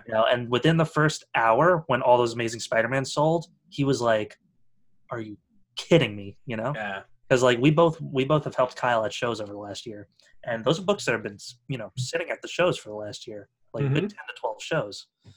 And for them all to move instantly on this sale is crazy. It was crazy. Well, it's interesting because Kyle's been doing. I would imagine he's been doing the same shows over and over again every year. So he's got his circuit that he does, and he knows what's what and what to expect. People, and you get the same people at these shows, the same people, and we're those same people. So bringing this to an Instagram world where you're now showing people on the West Coast. These people are eating this stuff up, and it's amazing that how quickly all this went. It's nuts. And I was shocked. I've never thought in a million years. When you're a spectator bidding on these things, watching it and watching everybody buy this stuff, and then going behind the scenes and going, what just happened? It was amazing. Even watching all of them, I kind of knew I thought I knew what to expect, being on the other side of it, but it totally, it was exhausting. And I'm very proud of myself because I only, all said and done, messed up one Instagram handle out of the 100 and something that. Really? Yes, there's only one that he could not find. Oh, and it was only a $20 book, so it's not a big deal. All right, fair enough. All right, and that's someone that didn't message him either. Yeah. All right. But even what you were saying, JJ, I mean, I agree 100%. Not only was it the West Coast, but it's the entire country. I mean, I think there was even Everybody. some, buyers from overseas, right? Because he was accepting international offers as well. I mean, some of these people just can't see these books. Some people might be in places where there aren't conventions like that. So, to finally come across this book outside of eBay and these other places where, not only does the seller get hit with all these fees, but the buyers do too. Now buyers, in places have to pay, these premiums or these, sales tax that's associated with it, and then you have to pay shipping. I mean, there's shipping here as well, but like when you add that all together, you're paying like another $50 or more, additional to what you're paying for the actual book sometimes. So especially if it's a big book, like if you're buying a $2,000-$3,000 book, to pay sales tax on that 100%. plus a buyer's premium plus shipping. Yeah, it's freaking ridiculous. It's like 10% more. It's 100%. Yeah. It was amazing. And, what struck me kind of strange is, we're used to going to shows, hey, can I see that book, grabbing it, looking at it. If it's not encapsulated, taking it out of the bag, doing a page count, if that's what some people do, just kind of getting overlooking it.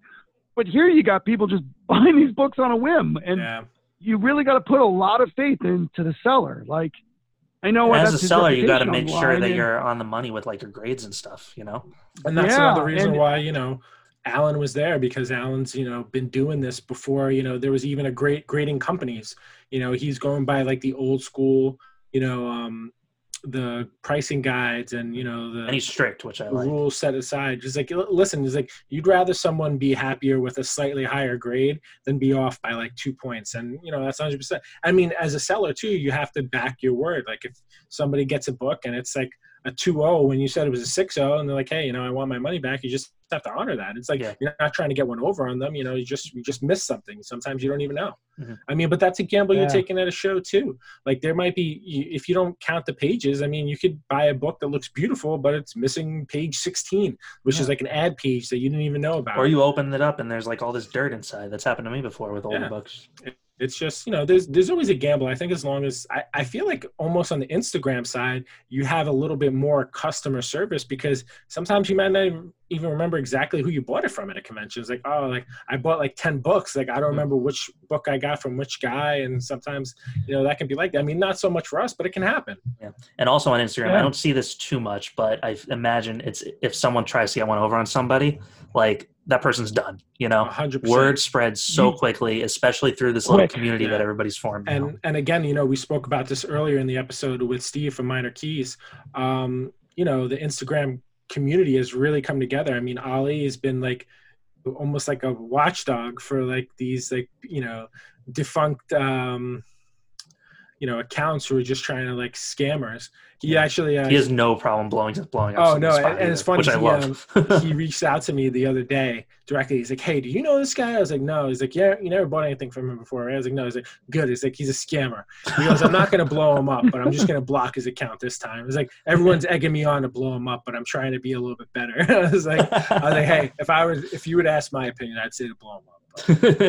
But, it's like those people definitely hurt the community, but in my opinion, there's a lot more good people out there than there are like the bad people. And, you have to cultivate these relationships too. You have to be careful. You can't just, not only are they trusting Kyle because, Elite's saying that, but, we're jumping on there too. People are starting to know who we are. It's like, hey, this is our friend. You can trust what he's saying is true because we trust what he's saying is true. So, it's like kind of putting yourself on the line for other people as well. Yeah, absolutely. So let's talk about like more about how it happened. Like, so the thing that I noticed about this was, especially the way we were doing it, and I think we got actually complimented a lot about our organization and our speed, which I think we got take told pride to slow in. down a couple times. Yeah, but I feel like there hasn't been a lot of those. Mm-hmm. I think there was definitely a lot more people, and especially you and I included, Toy Story, who've been complaining about they just don't move along. Mm-hmm. We definitely were going very fast, and especially I feel like when we would start the hour every time, that's when we would really go fast again, because like, all right, let's go, and we would jump right into it. But I think we had a good organization. We moved along well, even though the coding system kind of broke down. It always does, I feel like. Yeah. We had this is the book, this is the grade, this is the price. and it just kept things moving. That's what Ali's there for too. Like on the fly, where he's like, all right, if you want that, just write 25. That's what he's there for. And that's good too, because I remember when we were talking to Steve at Minor Keys, JJ, you were saying how you were trying to watch the video and like record it at the same time. I was doing that in the beginning too, but at one point I just switched to like, I'm just watching the book. I'm focusing on showing the book the best I can, and I'm going to be the one who's going to police and work on those, because I knew Matt was in the other room also watching the feed. He was monitoring, who won. And as soon as Ali announced it, he would, he'd have a tag ready. We marked that book and put it in their pile or start a new pile for that person. And a little thing for everybody because there's plenty of people who complain about this, like live on the sales, about them not seeing their claims or whatever. Yeah. I was seeing claims that Ali wasn't seeing, and Ali was seeing claims that I wasn't seeing, and I had my laptop set up right there. 100%. So that's totally a thing where the comments are filtered out randomly. And he told us yeah. Go ahead. And that was the problem I had when I first took the camera over, and I was seeing people going claim Spider-Man, but he wasn't 13. saying anything. Yeah. And I'm like, but wait, and in the beginning it was tough, but then it got easier because you do got to tune it out and let him deal with it. And I was I was getting better towards the end of that, but it's very psychological that you're like, no, get that guy to it's his, because I've been on that receiving end where I was throwing claims out there and you get so frustrated and annoyed and pissed off and be like, F you, I'm not doing this again. Yeah. Hopefully Instagram gets their act together a little bit with that. Yeah, I think he talked to us about some improvements and confirmations that he's made with them. They definitely filter out if people keep sending the same message over and over. There's things I think if you send like offensive stuff, that stuff gets filtered out too. So I mean, I don't know if there's a rhyme or reason to exactly how it works, but it's just something that you have to be conscious of, I guess. So I mean, so let's talk about so the things that people see the claims, they see how that happens.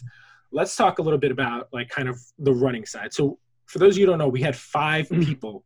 So us 3, JJ, Matt, and myself. And then we had Kyle, who was kind of in front of the camera the whole time. And then we had our friend Alan, who's like the head grader, and he was helping organize too. So we would take books as soon as they were marked, and we heard the bell and we heard who won.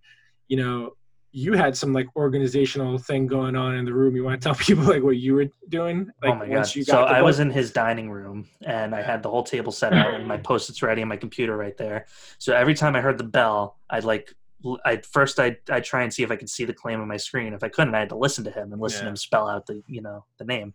And he's fast. Yeah. So I had to write quick on a Post-it who got it, how much, and then stick it and then organize it. It was fine at first, but halfway through, people get a lot of stuff. The piles start stacking up and you have to add to their piles. And so I was overlapping books on each other and then sliding, you have to slide them in if someone got them. So towards like, I think 1:30, it was to a point where I was just like, I'm not filing this. Just stack it here. It's fine. But, for the most part, it was good though. It was definitely getting tough because like I would come in and it's like, all right, like you go in the room and I'll help this. I'm like, I'm looking at it. I was like, wait, what goes where? Like that point is just and like, you can't keep anything alphabetical either. No, it's just not possible. There's not enough time. Yeah. My original idea was to do it in like short boxes, but then you have to reorganize the short boxes when they fill up. Exactly. I didn't want to touch that. When I came in and saw the table, I'm like, Matt, you went right past there and into the living room. I'm not doing this because that would have been all jacked up. JJ was like, yeah, I'll take the camera at any point. If you need me to do the camera, I'll do the camera. I mean, it was crazy. I was exhausted. I mean, like, luckily, the great thing about having 5 people where we were each able to take like 5-minute breaks here and there, like I must have drank like 10 to 12 bottles of water. Yeah. It was a hot day Saturday too. Yeah. I was going like back and forth. Like my body was physically in pain. Yeah. It was like a combination of like stress and adrenaline and excitement. It's like being on the receiving end of that, like, claim sale is just, it's an undescribable feeling unless you've done it. Like the energy is just amazing. I mean, I've said it, I said it earlier in the episode, but it's crazy. Like, to think, and he did really well. We're really happy for him. We really do appreciate the people in the community showing up, not just Ali's friends but our friends too. We definitely recognized a couple friendly names. So I can't say faces because we don't know all their faces, but we definitely know their handles and stuff like that. But it was awesome. Yeah, and if you guys like what he had, I think he might be planning on a part 2. So keep an eye out for that. Absolutely. I think he said he was going to do more. He's going to do more from his account too. So make sure you're following at Kyle's Comics 01, right? Yes, 01. Yeah. 01. Yeah. Sorry. And, awesome people should keep in mind too, like, even if something's not being bought, I mean, make an offer. If you want something, like, make an offer. Worst you could say is no. I was shocked that there weren't enough offers. Like, books were being passed up and nobody made an offer. Yeah. Maybe they didn't want them, but it was very strange. Even books that people were focused on, and they passed up, make an offer. Like, if he was asking $50 for it, maybe ask $40 for it. Make an offer. I think there was definitely a decent amount of people. I mean, I know I do this. I see a book, I do a little research because, it's hard to have information on everything. It's like, I mean, it's hard on those sales too, though, because if you want a book, you can't research sometimes because the book goes like that. Can't. Well, then listen, in my opinion, like, these books go so hot and there's a desperation to buy them. I mean, even we were talking about this with Minor Keys. I was like, if you know what you want, I mean, you kind of see previews and stuff like that. I try to do my research ahead of time. I see what fair prices are. That's why it helps when they post promo pictures. Some of the issues is people get so caught up in the hype, and it's happened to me 100%, is that you just I have to buy it right now. And it's just you don't even look to see what it's worth. It's like, I think, this is something that you still have to be smart with doing. Like, you want the book, you don't want it to get away. I mean, some things are so rare that you're not going to be able to do that. Yeah, or cheap enough where you don't really care if you spend $10 exactly extra. Like, that's the thing too. Like, if I see a nice book that I like and it's $35, I'm not going to go look it up. I'm just going to buy it. 100%. But if it's a $500 book, completely different. Yeah, you have to be, spend wisely, know what you're buying wisely. I mean, that's all stuff that I think we'll do a whole episode on stuff like that. I think we actually have planned to do stuff like that, kind of a comic book buying and selling 101. Not to say we're the experts, but I think we have a lot of information that it might be useful. Altogether, we are one expert. If we bring Alan on, we're definitely the expert. Yeah. Yeah. And he's going to be a guest again soon, but to you guys. And keep in mind, through this whole thing, that wasn't even a scrape of his stuff. Like, he has a lot of stuff. A very, very tiny bit of his collection. There's definitely more stuff to come. So if you guys are in the New York area, I don't know if he'll ever do a show again after this, but if he does, he's at all the local shows. He has an awesome setup every time. So keep an eye out. Follow him on Instagram. He posts all the time about what he's doing. I think out of the stuff he put up, though, what would you say the percentage that went? Out of the stuff that he went up on the wall, I'd say half. Yeah, that's what I was thinking too. I think he sold about, which I think is pretty good. Because you have to remember, we were replacing too. Yes, exactly. So even though if it didn't seem empty at the time, we put more stuff up. Mm-hmm. Yeah. So I'm surprised, and there's some surprises that I thought would sell and they didn't. I know he had a Hulk 181. That I was shocked that didn't get a little more BuzzFeed on it. Like you said, though, not even an offer. Yeah. Not even an offer. And what was the one next to it? The one was the first Punisher, or the Punisher. Spidey. He had two of them. The lower grade one sold. The higher grade one didn't. Not even a blip. There was quite a few books that I was a little shocked that didn't get any interest at all. Mm-hmm. I think the issue, and I know from my end personally, I think the issue was because that 181 is faded. It has sun fading. Mm-hmm. That people I think the problem is it's a 6.0 price, but I don't know. With the fading, I think turns people away. So he probably has it priced accordingly. Taking into the factor of the sun fading, but which it would totally turn me off from it too. Yeah. So I'm not gonna lie, I wouldn't buy it. I got it. Yeah, no, I get it. But the 129, I am surprised was still there. Mm-hmm. What was that, an 8.5? Yeah, it was a nice book. Good stuff. And of course, we did buy some stuff from there.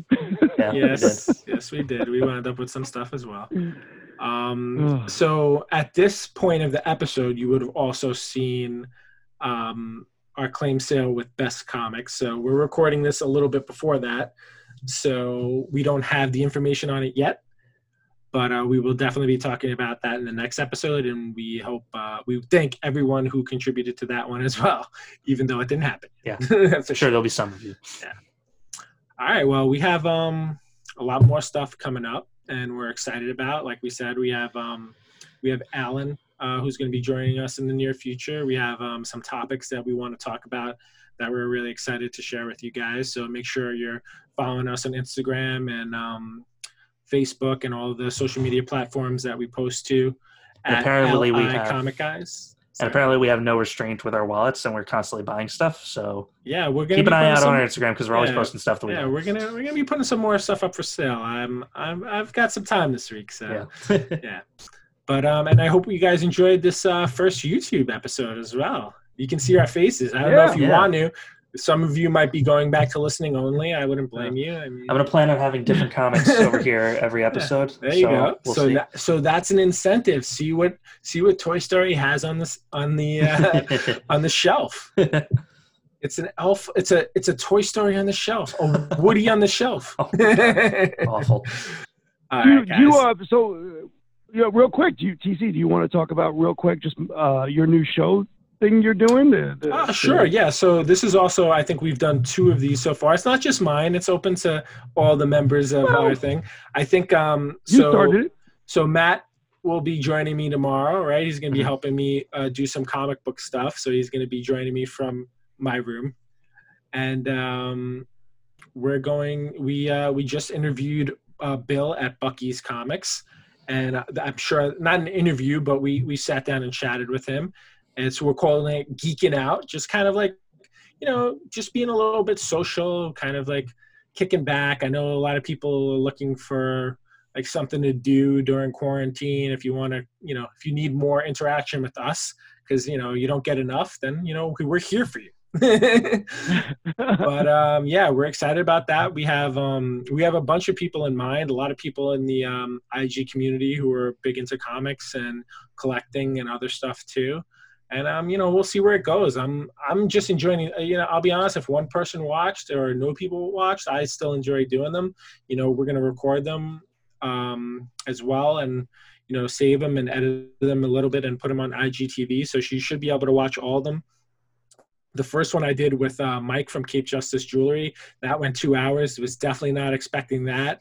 We've got almost close to 300 viewers on the first part of that and like over 100 on the second part. So, I want to thank everyone who tuned in. And, if you guys have suggestions, please, reach out to us and let us know. Or if you want to talk to us, let us know. Like, we have a kind of a schedule that we're keeping to right now of people so far. But, down the line, you never know.